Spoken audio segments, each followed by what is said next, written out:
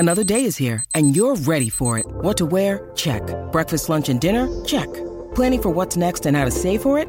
That's where Bank of America can help. For your financial to-dos, Bank of America has experts ready to help get you closer to your goals. Get started at one of our local financial centers or 24/7 in our mobile banking app. Find a location near you at bankofamerica.com/talktous. What would you like the power to do? Mobile banking requires downloading the app and is only available for select devices. Message and data rates may apply. Bank of America N.A., member FDIC.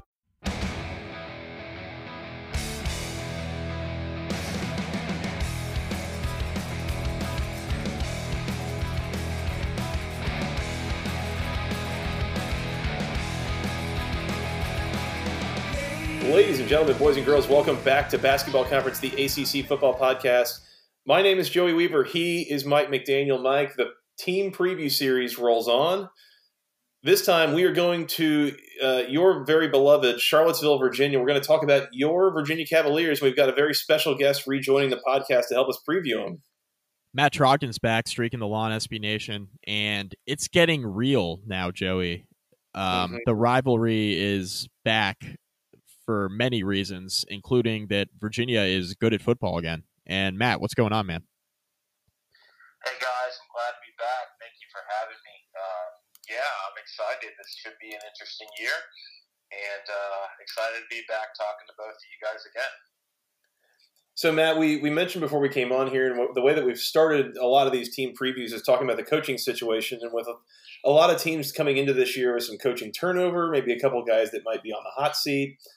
The conversation as it relates to Virginia is going to be very different, as it's very clear at this point that Bronco Mendenhall has some job security. He has gotten himself some goodwill here the last couple of years with Virginia. This is a hire that I will say that I thought it was kind of a weird fit, but I think that there was a pretty good sentiment across a lot of the college football world that felt that this was kind of a weird fit, hiring him out of a 15-year tenure at BYU, coming all the way to the East Coast, into Charlottesville. But it's very clear at this point that it's kind of working out, that what he's doing is working well in Charlottesville. And you've told us in the past about some of the quirks, I guess, of Bronco and his methods and the way that he interacts with his players and such. But, I mean, are there one or two really big things that you would say are kind of driving the success that he's having so far at Virginia? Yeah, Joey, we've had this conversation a couple times. I think this is my third time on the podcast here, and every year I think you have said that same thing, that this seemed like a weird hire to you, and certainly to a lot of people. But yeah, it seems to be working out. From what I can tell, Bronco, he really seems to kind of have bought into Virginia. Bought into the culture there, and sort of has an appreciation for, as you mentioned. He has quirks, but UVA as a place has some quirks too, and he seemed to really have bought into that. Knowing that he needs to recruit a certain type of kid that can perform, not only on the football field but also in the classroom. And so, yeah, he seems to have kind of really gotten comfortable pretty quickly. And I will say that, UVA changed its athletic director at the end of 2017, bringing in Carla Williams from Georgia, and she loves Bronco, and that seems to be a good match. And so, he really seems to have embraced the challenge, and I think the community has started to embrace him as well. Matt, the one thing that you mentioned to us, actually the first year we had you on, which has been a couple years now, but I think the one thing that you mentioned going into year one under Mendenhall was that it was going to be ugly at first, but he needed some time to get his guys in there, right? And he's gotten his players in, his staff has been well established now, and there hasn't been a ton of turnover on the coaching staff. And I feel like the stability at UVA is something that they really needed, that they didn't necessarily have under Mike London. Sure, they recruited well, but the good, solid stability on the coaching staff with good, competent coaches has gone a long way here in the first few years under Mendenhall. Yeah, I agree. And I think it's interesting. In some places, it's been sort of a long build, and then in other places, it's been sort of a quick build. And what I mean by that, so if you look at like the offensive line, if you look at the defensive line, those have been kind of slow. They've been slow rebuilds. I think when he first got to Virginia, I think 2016, I think they only had something like 4 players on the roster, 4 offensive linemen on the roster who had ever played in a college football game. And so now, you have a situation where they're still building some depth on the offensive line, but you'll return 6 guys this year that played at some point last year, and then you have another 3 or 4 guys that redshirted last year, and then another pretty decent offensive line recruiting class on top of that. So that's an example of a slow build, and then a quick build. You don't really need to look further than Bryce Perkins. I mean, I think Virginia's trajectory changed significantly. Just when he decided to come over from Arizona, that was a situation where the quarterback position changed overnight. You went from looking for a replacement to Kurt Benkert,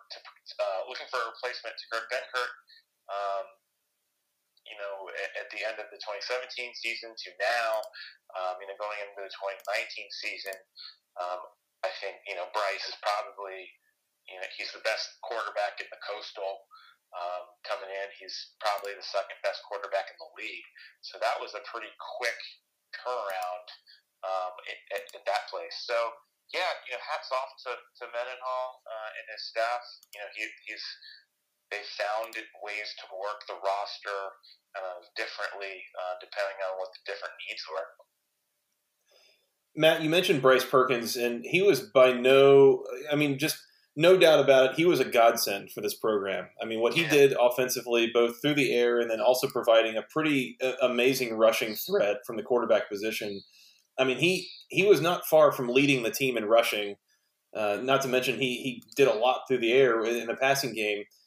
He's an incredible player. I think he has to be on the short list of candidates for ACC Player of the Year. But can we just keep it real for just a second? And I need you to help Mike settle an argument on Twitter. If I told you that you could either have Bryce Perkins as the quarterback of your team, or you could have Trevor Lawrence as the quarterback of your team, who are we taking, and why is it the guy with the really great long flowing locks that usually plays at Clemson? I mean, Trevor Lawrence is so talented, right? I mean, Bryce Perkins is a great player, but I think Trevor Lawrence is, he's a potential Heisman candidate, right? And he's a potential, NFL first round draft pick and a potential, great NFL player, great pro. So I think you have to take Trevor Lawrence just for unmeasurables alone. But I think,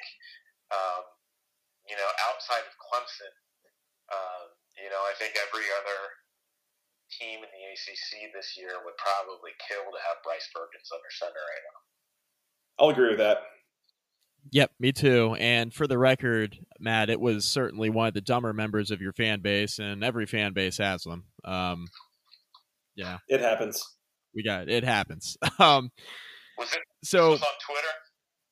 It was on Twiter. If you go scrolling through my timeline, Matt, you'll find it. It was about a week ago now, I guess. But I actually unfollowed a lot of UVA fans on Twitter over the last couple of years. Like, it's just, I don't know, man. There are a lot of hot takes out there, and it's hard.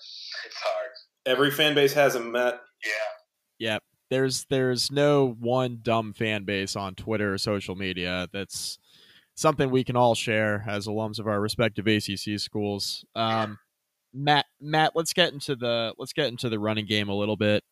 They need to improve a little bit in that department, especially since you're going to lose Jordan Ellis. Bryce Perkins, of course, was, as Joey mentioned, damn near the leading rusher on the team last year, but now Jordan Ellis is gone. I guess that's the one guy, obviously, outside of Olamide Zaccheaus at receiver that I mean, quite frankly, is going to be pretty tough to replace, in my opinion. So, how do you think Virginia moves to replace a guy like Jordan Ellis, who was certainly a catalyst for that offense last year outside of Bryce Perkins? Yeah, that's a great question. I think if you're looking at Virginia as a whole, or as a whole team this year, and you're asking yourself where are the question marks, I think you've uncovered the biggest one. The biggest question mark is in the running game. Not only do they have to replace Jordan Ellis, but they're going to have to replace three starters on the offensive line as well. And Olamide, right? And Olamide obviously opened up a lot of things for everybody else on the team. So just looking at the running back position, it looks like there are three potential candidates there. PK Kier, who is a kid he's out of the Shenandoah Valley somewhere. He will be a junior. He was sort of the presumed starter going into spring camp, but then he got hurt in spring camp and had limited time there. The second candidate is Wayne Taulapapa, who is out of Hawaii. Actually, was a 2016 recruit, and then went on a 2-year Mormon mission. Came back as a freshman last year and played on special teams, and really made a great impression on people during spring practice. He's just sort of a downhill runner, very strong, just kind of a bull in there. And then the third name to watch is going to be Mike Hollins, who's a true freshman out of Louisiana. Probably Virginia's best running back recruit in quite some time. Probably since Smoke Mizell. So yeah, those are the three. Jordan was kind of a typical kind of workhorse running back. Didn't do anything. Wasn't going to wow you with his speed. Wasn't going to wow you with his power. But was pretty good at grinding out yards and making plays. I think what they would like, and I think what the hope is with Hollins, whether he gets there this year or not, is that he is a little bit stronger and faster version of Jordan Ellis. And I think if they can find something like that, then they'll be cooking in the running game. But I think it'll take a little while, especially with a rebuilt offensive line, to sort of figure out how they're going to do it. Matt, one of the things that we talked about last year with Virginia in particular is that if you look at a lot of offenses just around the country, the ball gets spread around a good amount. With Virginia's offense, it was like there was only about 4 players that were ever going to get the ball on any given play. And it was Perkins, it was Ellis, it was Zacchaeus, and it was, Joe Reed or maybe Hashish Dubois. So maybe call it 5 guys. And on one level, we talked about it, and it's like, wait, so you're telling me that the strategy is get the ball to your best players? That's crazy, right? But on the other end, then what you end up with is that both Jordan Ellis and Olamide Zacchaeus leave, and in 2 guys leaving, you've now lost upwards of 300 touches last year. And again, you talk about this, the running game kind of having to figure out who's next, and it's like, the next most carries from the running back position coming back was, again, PK Kier with 26 carries all of last season. Yeah. Has there been any discussion, I guess, around that strategy? I have to think at this point that that's an intentional thing. But is there any concern around the Virginia program that's like we maybe need to spread the ball around a little more and get some more guys involved? I don't know if there's concern around the program, but I would say, within the fan base, sort of the only gripe anybody has about any of the coaching staff at this point in the Mendenhall era is, I think there are some lingering questions around UVA's offensive coordinator, Robert Anae, and sort of what his, just what his philosophy is, and where he wants them to go. It's interesting, I think at the times in Virginia's season last year, the times when people got the most frustrated were, not when they would lean on those 5 players too heavily, but when they would lean on one of those players too heavily, and that one player being Bryce Perkins. So a great example is the Virginia Tech game. So I think they went into halftime down 14-0. The whole first half, it seemed like Virginia was trying to, use Bryce Perkins, get him to use his legs and make plays that way, when he had just rolled his ankle the week before against Georgia Tech. And it wasn't until the second half when they started throwing the ball to the outside, getting it to Joe Reed, and then, that opened up holes for Ellis on the inside that offense came alive. And so I think there is some head scratching. I think there might be some concern, at least within fans, about, just using Perkins too much. When Virginia's offense really stalled last year, it was stalling on types of plays where you just saw Perkins running right into the pile at the line of scrimmage and not going anywhere. So they have some other weapons on offense. Tavares Kelly was a true freshman last year. He's a kind of a slot receiver, and probably one of the fastest players on the team. I think that they would definitely like to get him involved more often this year. Reed comes back. Dubois comes back. I think Reed will be the feature wide receiver. And then they brought in 2 grad transfer receivers as well. Their names escape me at the moment, but one of them was from Richmond, and one of them was from Arizona State.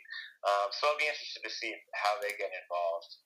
But yeah, I think your point is well taken. I think it has been unclear over the years what the offensive identity is, other than keeping the ball in Bryce Perkins' hand.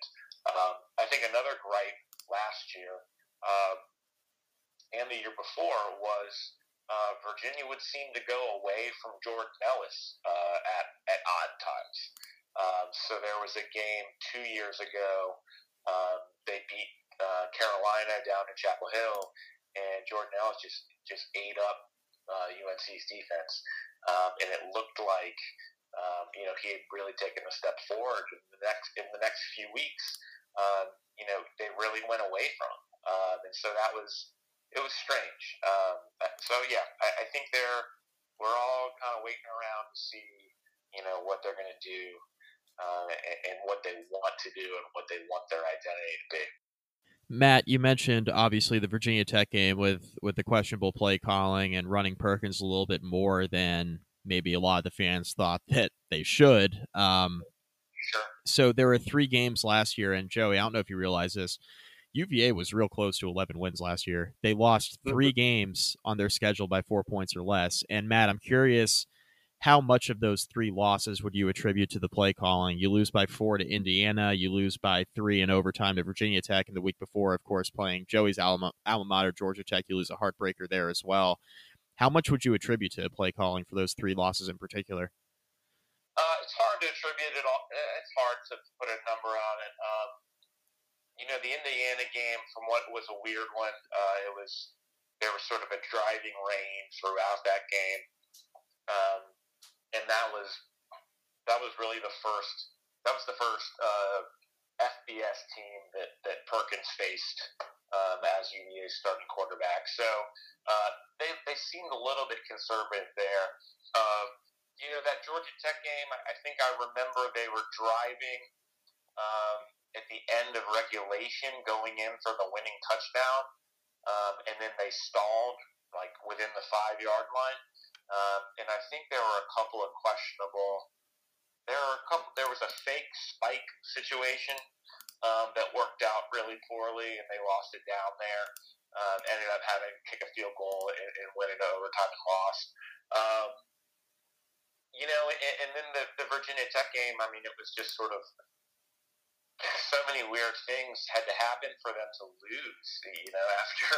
After being down the whole game, it looked like they had kind of grabbed the game by the throat, and then so many strange things had to happen for them to lose there.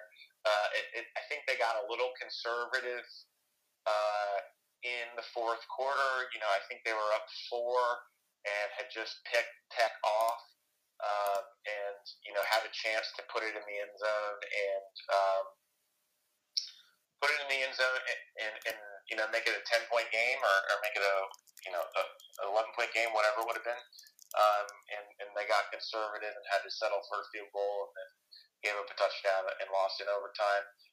Even again in overtime, the play before the Bryce Perkins fumble that ended the game was just a nice slant route. I think it was the first offensive play in overtime. They got from the 25 down to like the 7-yard line. It was a nice slant route.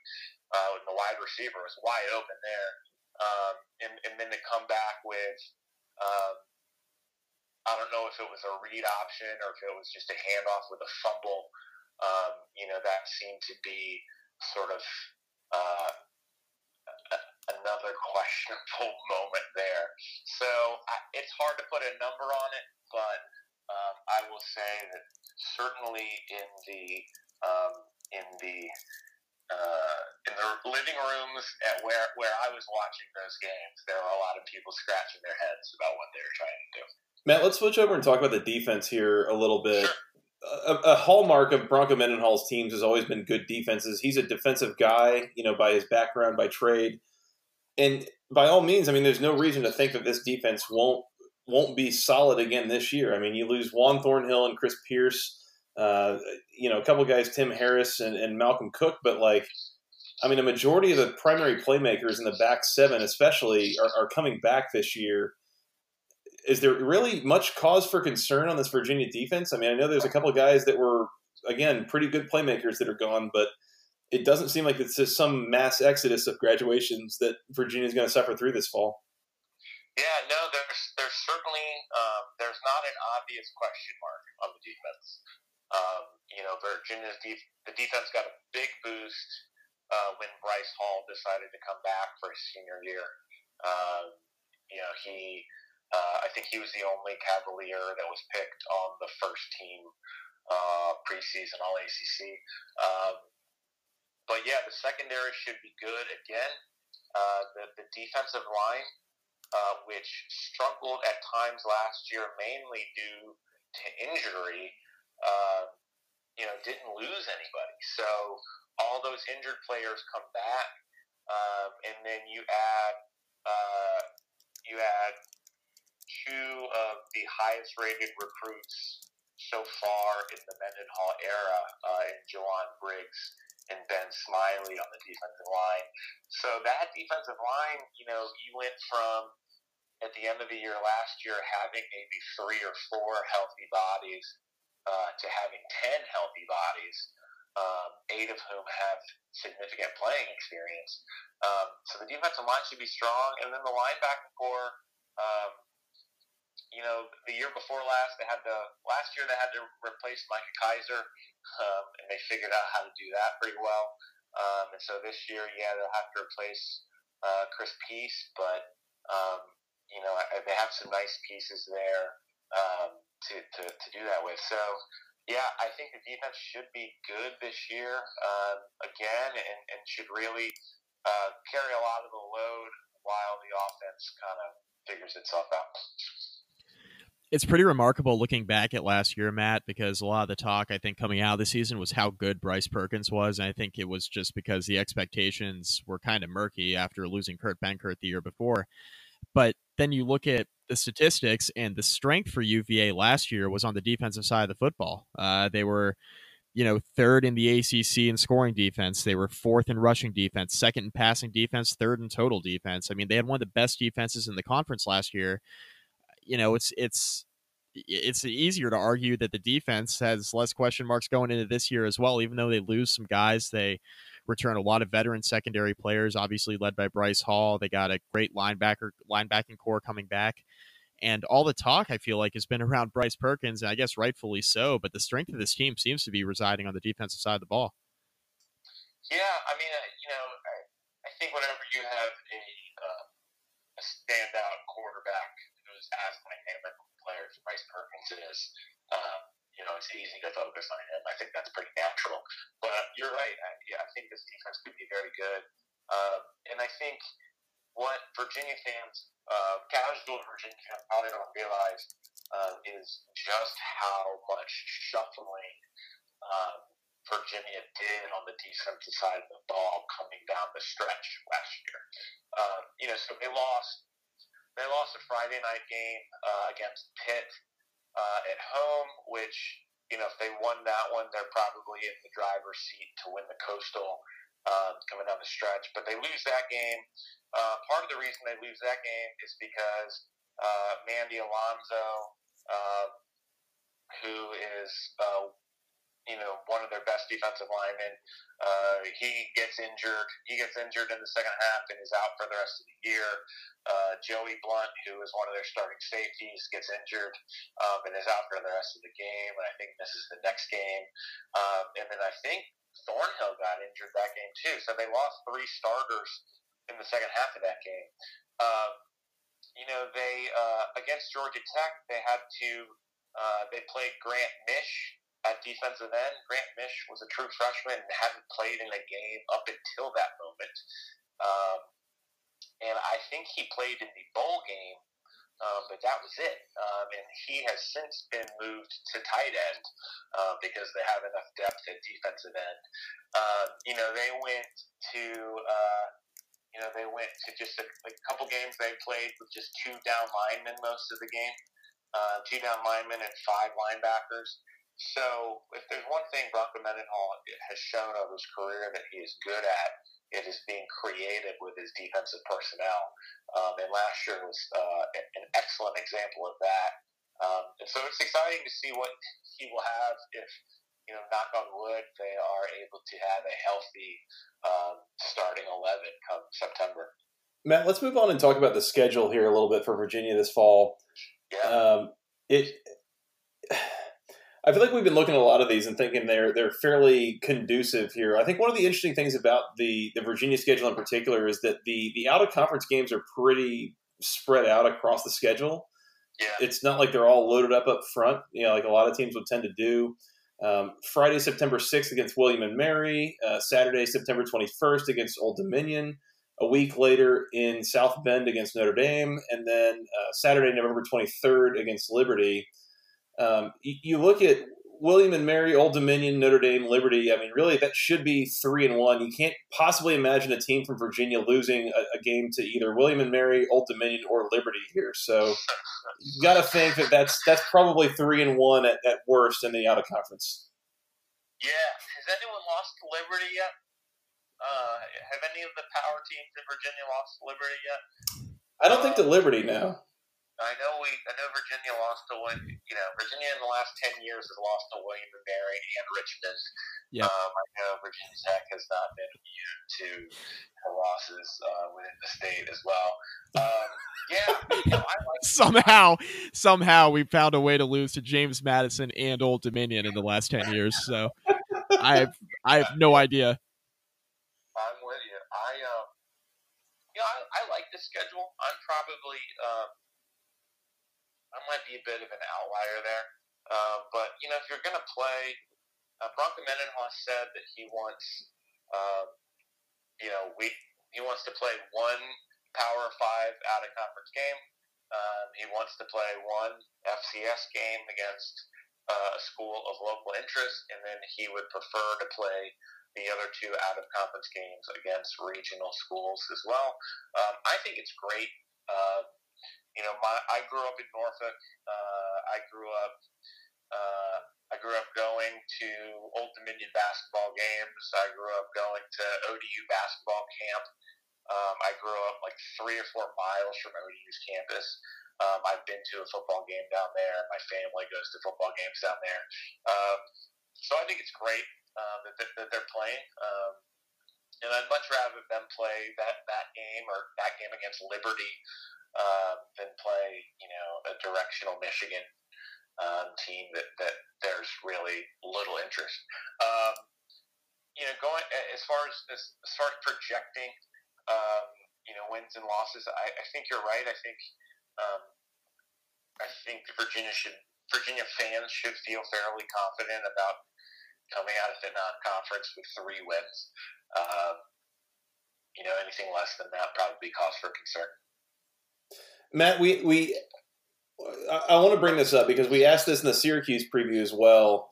An out-of-conference schedule, again, with William & Mary, Old Dominion, Liberty, I mean, that basically feels like Virginia scheduling 3 wins out of conference to just go with game number 4 being against Notre Dame. Like, has there been any pressure, I guess, from the Virginia fan base to get one more kind of, we'll call it a Power 5 or maybe even an AAC team in there that would be a little bit more of a stiff competition and more fun to watch, I guess, in some of those out-of-conference games?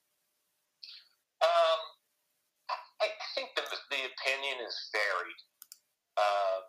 I think what we saw towards the end of the Mike London era was Virginia. The people making the schedule certainly did not do him any favors.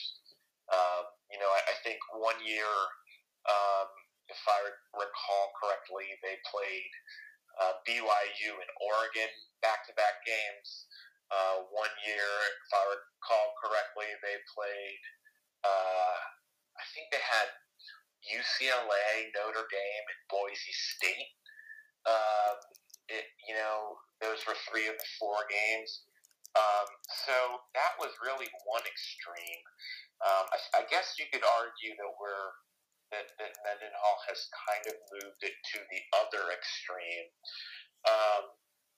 But we got to remember, Virginia went 8-5 last season. It was their first winning season since 2011, and only their second winning season since 2007.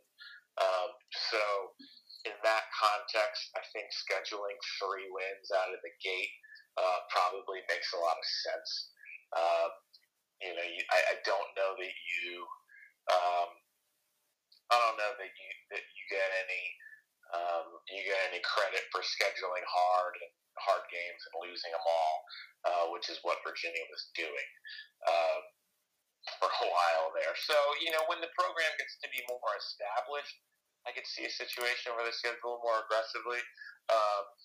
Next year they play Georgia to open the season in the Georgia Dome. So that is obviously a step up in competition. And then I think they play, but they also have Clemson in conference next year. So 2020 things step up a little bit. I think they have a series with Illinois coming up. They have a series with Maryland coming up. They have a couple games with BYU coming up. I don't know that anyone is too concerned that Virginia is scheduling too easily right now. I'm looking at this schedule, Matt, and I feel like if Virginia is going to do as well as I think they'll do this year, they're going to have to not stumble out of the gate. You got 2 conference games in the first 3 weeks, which is different from a lot of ACC schedules I've looked at. You go on the road to Pittsburgh, which Pittsburgh's losing most of their offensive production out of their back, all of their offensive production out of their backfield. And that's going to be tough to replace, so we think, but they got a lot of talent there that just, really is unproven at running back. Florida State offensive line is atrocious. We have no idea what they're going to get out of quarterback. So there are obviously a lot of questions there. Plus you get that game at home if you're Virginia. So it's, I look at this schedule and I feel like if UVA plays to their potential, I think we're going to know just how good this team is in the first few weeks of the year. Yeah, I agree with you. So, my main column that I write for Streaking the Lawn is I do a weekly bowl watch column, which is a lot of fun for me. And for years, the first 3 years I did it, I think Virginia didn't go to a bowl, so that was kind of a bummer. And it was like, all right, how can they somehow piece together 6 wins this year? And things have changed over the last couple of years, which has been fun. So I look at the schedule. I have four categories. So I think the games that Virginia obviously should win, and those are those 3 out of conference games that you mentioned. The next kind of step up, the games that I think they will certainly be favored in. The home game against Duke, the home game against Georgia Tech, and the road game against Louisville. And then kind of at the other end of the schedule, the games are going to be, they'll be more than likely will be underdogs in at Notre Dame and at Miami. And then I think they kind of have 4 toss-up games, 2 of which are right at the beginning of the season, right? So I think Pitt, Florida State, Carolina, and Virginia Tech. I think those 4 games will kind of tell the story of the season. So Pitt right out of the gate, as you mentioned, and I agree with you, Mike. I think the key to Virginia's season is going to be starting hot. I think the Pitt game, really sets the tone. Could set the tone for the whole year. Obviously, you don't want to make too strong of a statement there, but I think if they go in there and win that one, then all the talk about potentially being the preseason favorite in the Coastal looks a lot more justified. The Pitt, Pitt has given UVA fits over the last few years. Pitt's won 4 in a row, and last year kind of came into Charlottesville and pushed UVA around quite a bit. But I look at them, Mike, and see sort of the same things that you see. They have their quarterback back, but they lost both of their top running backs. They have a rebuilding offensive line. They have a rebuilding defensive line, a rebuilding front 7 generally. UVA, I think, will be breaking in their new offensive line that game. So Virginia will kind of need to lean on its defense. I hope Bryce Perkins can make enough plays there to win that one. And then I think, if they pick that one up, then that sets the table nicely for them. Mike, what you thinking record-wise? Why do you do this to me? Your Cavaliers, Mike. What do you think? My Cavaliers. God. All right. Well, Matt, I had the same thought. I think that Pittsburgh game in the opener is a tough game. I think it sets the table for the whole year. I think that's a huge game. It's a huge game, and it's a huge game because Virginia can't beat Pittsburgh recently for whatever reason, and it's a road game, and it's the opener. In some ways it's good to get them early. In other ways, it's like, shit, you got to go on the road and play Pitt with an unproven offensive line. And, Pitt's got questions in their backfield. They got like 3 or 4 Army All-Americans. We did the Pitt preview, and Pitt fans seem to be high on their roster despite all its losses. So that could be a dicey game. That sets the table for the whole year. You got at Notre Dame and at Miami. I think the one benefit is you have about a week and a half to prepare for Miami. I think that's huge because you are going on the road there. It's back-to-back road games, so it makes it a little bit more manageable. Obviously, you mentioned a couple of toss-up games in there. The home game against Duke, because we don't know what Duke's going to be, but you do get them at home. I think they'll handle Louisville and North Carolina on the road. I'm not high on North Carolina at all. I'm not sure why a lot of people are. I think that UVA handles them. Georgia Tech, I expect it to be a year 0 situation. They still got talent on their team. Liberty's not any good, and Virginia Tech should have been a win last year for UVA, wasn't, and now you get that game at home in Charlottesville. So I think there's an opportunity to win that game there. Joey and Matt, I'm going to settle on. Oh God, I'm going to settle on 8-4. 5-3 in conference play with the loss to Notre Dame. I think that is a conservative estimate. I think Virginia has a 10-win ceiling. I think if they're able to beat Pitt in the opener, I think they win 9 games. If they don't beat Pitt in the opener, I think it could be dicey. Only because I think you lose momentum going in that Florida State game. You got Notre Dame, that's tough. You got Miami on the road. The Virginia Tech game's been a house of horrors for UVA, but I think that UVA will still be able to beat Virginia Tech this year anyway. They'll have an opportunity. But I'm going to go 8-4, 5-3. I think that's very conservative. I think that they have an opportunity to be better than that, but I think there's too many questions for me on the offensive line, in the running game. And it's just a dicey Coastal division this year. I have no other way to really explain it other than that. I'm coming in between 8 and 9 wins for several ACC teams, and I don't really know which way the season's going to turn, so I'm going to settle there.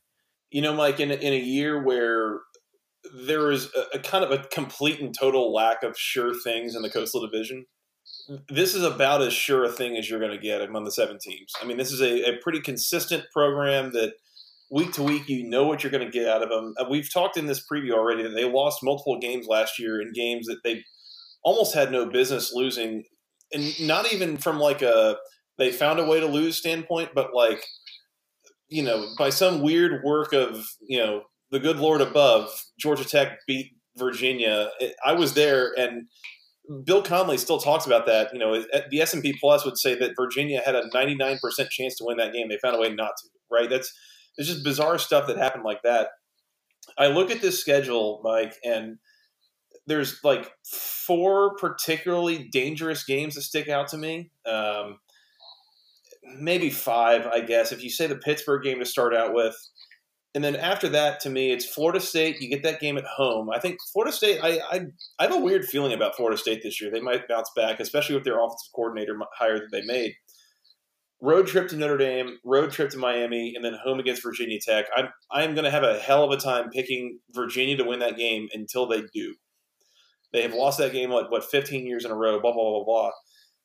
But the thing is, to me, Mike, I think if you split Pittsburgh and Florida State to start the year, the game that looks dangerous in theory, that to me, actually, I think that this is a very reasonable game, is at Miami. Getting that game on extra rest on a Friday night, not on a Thursday night, not on a Saturday. You got to go to Miami, but you're playing in a bit of a weird Friday night environment. I think that's doable for a Virginia team that is going to be pretty consistent. I'm going to go 9-3. I think that's probably 6-2 in conference. I think you split Pittsburgh and Florida State, and I think you lose to Virginia Tech again. But 6-2, I have to think wins the Coastal this year, and as such, Virginia's my pick to go to the ACC championship game, if nothing else, Mike, because we got to have 7 teams in all 7 years. And here it is. We got to complete the storybook ending. And here we are. And here we are. Matt, I don't know if I pumped you up enough there, but do you have a record prediction for us here? Yeah, I was going through it this morning to prepare for this. I think 8-4. I think I sort of naturally was leaning to 8-4 when I was starting to think about this. In my mind, I was thinking, win those 6 games that I think they'll definitely be favored in, and then split the 4 games that I think are toss-ups. But then I had a hard time figuring out which of those 4 toss-up games I thought they would lose. And so I'm going to be a little bit more bullish than I have been in recent years. And I'm going to go with 9-3 as well. I think probably at, Notre Dame is a really tough putt. Even though Notre Dame plays Georgia the week before, so you never know, if there's an opportunity for a letdown there. You mentioned, you guys both mentioned the Miami game, especially being on a Friday night and having extra rest. That could be weird as well. Virginia seems to have played Miami well traditionally over the years. Even a couple of years ago when Miami was number 2 in the country, Virginia went down there and they had a 2-touchdown lead in the second half before things went south. So yeah, I'm going to go with 9-3. I don't know. I would be hard pressed to figure out where, other than that Notre Dame game, I'd be hard pressed to figure out where those 3 losses are going to come from. But 9-3 kind of feels right to me at the moment. I had a stat for you guys that I need to find here, but to put that in context, I don't know if you guys are aware of this. And I don't know how many Virginia fans are actually aware of this, but UVA has only had one 10-win season in the history of the school. And they've only had 7 9-win seasons in the history of the school. So, even if they win 8 games and have a chance to win 9 in a bowl game, you're looking at one of the best seasons in school history. And if they win 9 games in the regular season and have a chance to win a 10th game in the bowl game, you're certainly looking at one of the best seasons in school history. So that's some fun context, and certainly a far cry from where they were, just three short years ago. Mike, last thing I got is if we lived in a world where you could sit here and say that Virginia designed their own schedule, you would think that Virginia stacked the deck to beat Virginia Tech this year. Oh, absolutely. Yep. I agree. Virginia's last road game is November 2nd in Chapel Hill against North Carolina. From there, it is a home game against Georgia Tech, a week off, a game against Liberty at home, and then getting Virginia Tech the day after Thanksgiving at home.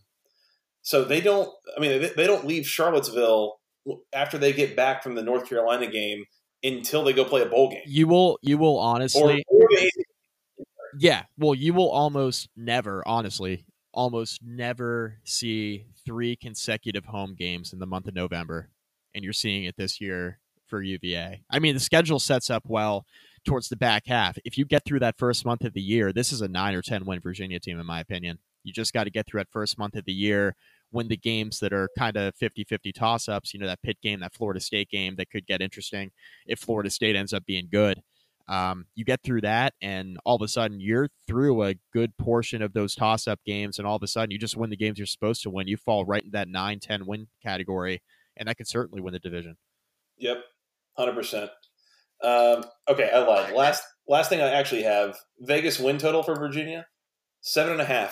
Over. And the over at plus 110. Over. I'm taking the over. I don't think there's any way Virginia wins less than 8 games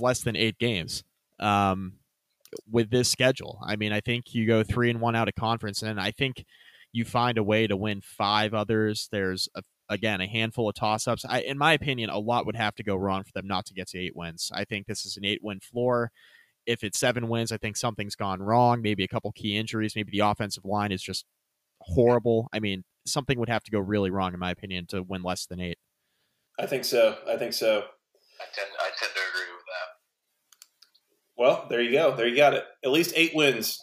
Basketball Conference podcast guarantee. We'll see how that goes. Guys, speaking of basketball, I will point out, I don't know if you guys were aware, but Virginia won the national championship in basketball this year. Whoa! So I don't know if that's news. Breaking news on the Basketball Conference podcast. But I didn't want to let it slide. I don't want to go without at least mentioning it once.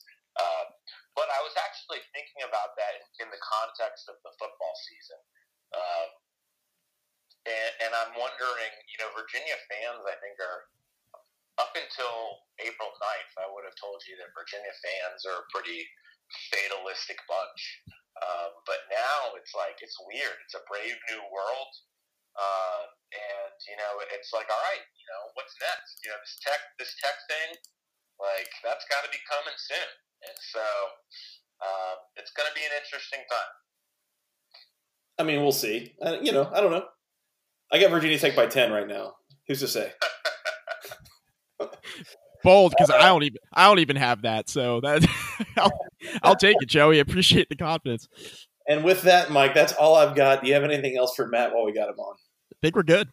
I think so. Matt, this has been awesome. Thanks so much for coming on and previewing my pick to win the Coastal Division, the Virginia Cavaliers, Mike's Virginia Cavaliers, as it were. Would you like to take a minute and tell the people where they can find your stuff if they're ever looking for it? Yeah, sure. I'm at streakingthelon.com, which is part of the SB Nation network. And then you can also follow me on Twitter, Nat_Trogdon, TROGDON. Yeah, give me a follow. And I'll tell you guys right now, there's a reason that we bring Matt onto this podcast, and it's because we know where to go to get the best source of news for each individual team. And Matt is the guy for Virginia. Streaking the Lawn is the site for Virginia. So if you're looking for Cavaliers news, content, rumors, whatever, that's the place to go. StreakingTheLawn.com on the SB Nation Network. Highly recommended. Matt, thank you so much for joining us. We really appreciate your time tonight. We look forward to having you on again soon to talk about the future ACC Coastal Champions. Thanks, Matt. I appreciate it, guys. It's always a pleasure. Thank you very much. Thank you. We'll talk soon. All right, Mike, that's Matt Trogdon, again, of StreakingTheLawn.com. You go find him and all of your Virginia coverage there. We got to get out of here. We got some more teams we got to preview, but in the meantime, they can find us on Twitter. I am at FTRSJoey. He is at Mike McDaniel CFB. Together, we're at BC Podcast ACC. And once again, you can go find him on Twitter at Matt Trogdon. Mike, we are on the Anchor platform now. That means you can find on iTunes, Google Podcasts, Spotify, Breaker, Stitcher, the Overcast app, wherever fine podcasts are sold for free. And if you have questions about where to find us or about anything you've seen here, you can email them to the longest email address known to man, basketballconferencepodcast@gmail.com. Nailed it. Yes, sir. Mike, where do they find us on the social medias? The one thing I want to say real quick, Matt Trogdon, probably one of the best guests. Not even probably, is definitely one of the best guests we have. So 100%. Just wanted to sneak that in there. Yeah, just want to sneak that in there. You want detailed info, he's your guy. Find us on Facebook, facebook.com/basketballconference. Rate, review, find all of our podcasts there. Rate, review, subscribe wherever you find your podcasts. It can only help Joey and I at this point. Yep, please do. Please do. Mike, I think that's all I got. You got anything else before we get out of here? No, I think we're good, man. You want to come preview some more teams? We got to, and we're coming down the home stretch here, Joey, on our recordings. Yes, we are. We've still got my alma mater to preview. We got a couple others to preview. We got a couple of very well-known guests of the podcast that are yet to make their appearance, but Stay tuned. They'll be in very, very soon. So, Cam, who? What? I've heard he's a free agent. We'll see if he shows up or not. Yeah, we'll see. All right. Well, anyways, just again, keep it tuned here. We'll keep you guys previewed for the upcoming season, and we've trying to get all this in and posted by the time it's time to preview our first game in week 0, which is the Miami and Florida game. They're about a week before Labor Day, so keep it tuned here. Mike, you want to? I think I already asked you this. I'm going to ask you again because it leads into my exit very nicely. You want to come back and preview some more teams? I do, buddy. Oh, sweet. I was hoping you were going to say that. All right. Well, for that guy, Mr. Mike McDaniel, and for Mr. Matt Trogdon, I am Joey Weaver. Thank you guys so much for listening. We'll talk to you again soon. And until next time, go ACC.